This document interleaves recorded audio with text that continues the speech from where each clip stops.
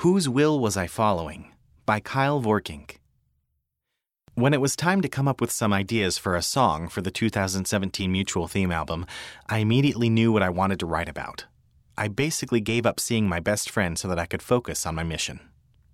I wanted to write about how even though those were some sad, dark days, I knew it was what I was supposed to be doing.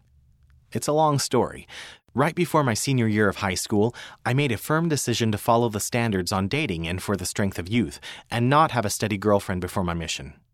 I made this decision because earlier in high school I'd had a girlfriend. The relationship started taking up a lot of time, and even though I got the spiritual prompting, "You shouldn't be steady dating right now," I ignored it. Eventually, she moved away. After it was over, I realized that the prompting really was from the Lord. So, I decided that in my senior year I wouldn't have another girlfriend. And it made for a really fun year because I made a lot of friends. One girl, though, I started to hang out with a lot. I could tell she liked me, and I started to like her back. But because I had made my decision, I knew what was right. I had to tell her that I didn't want to date. She understood, and we actually became good friends. When we graduated from high school, I had to make another decision. Should I leave for my mission now, or should I go to a year of college first? It was a huge question for me. I had already been accepted to BYU, and I didn't know which timing would be better for me. After a lot of prayer, I felt like I should go to school first. It was hard not going on my mission at the same time all my friends were. No one judged me too harshly, even though people definitely commented on the fact that I was still here. But I know that waiting was the right decision for me, and that I was inspired to do it. I saw a lot of blessings in my life because I felt so much more prepared to go on a mission after a year of college. For instance, I wasn't afraid of the long study schedule in the missionary training center because in college I was studying all day anyway.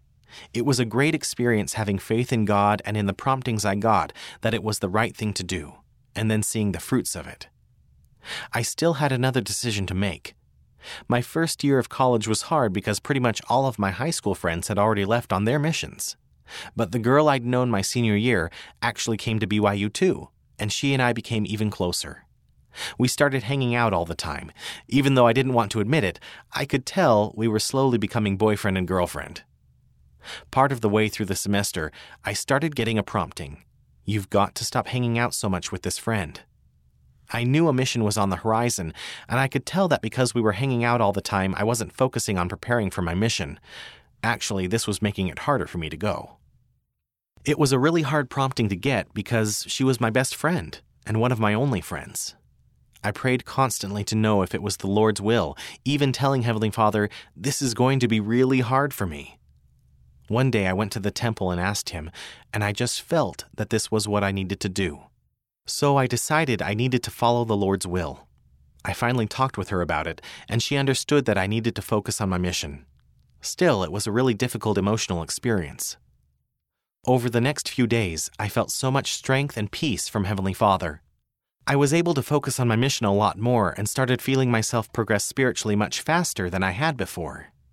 Scriptures started standing out to me during my personal scripture study, like Isaiah 3:10, which says that the righteous will eat the fruit of their doings, which means that if you do the right things, you will reap the rewards.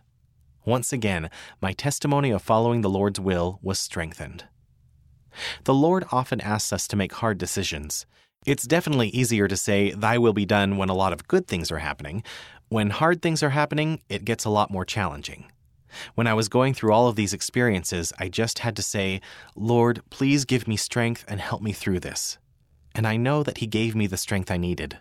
Everything He did was so that I would be ready for my mission, where I could serve Him. I am so glad that I did what He asked. The author is currently serving in the New York Utica Mission. Get the album. Check out Kyle's song and the rest of the 2017 Mutual album at youth.lds.org. and on Apple Music and Spotify.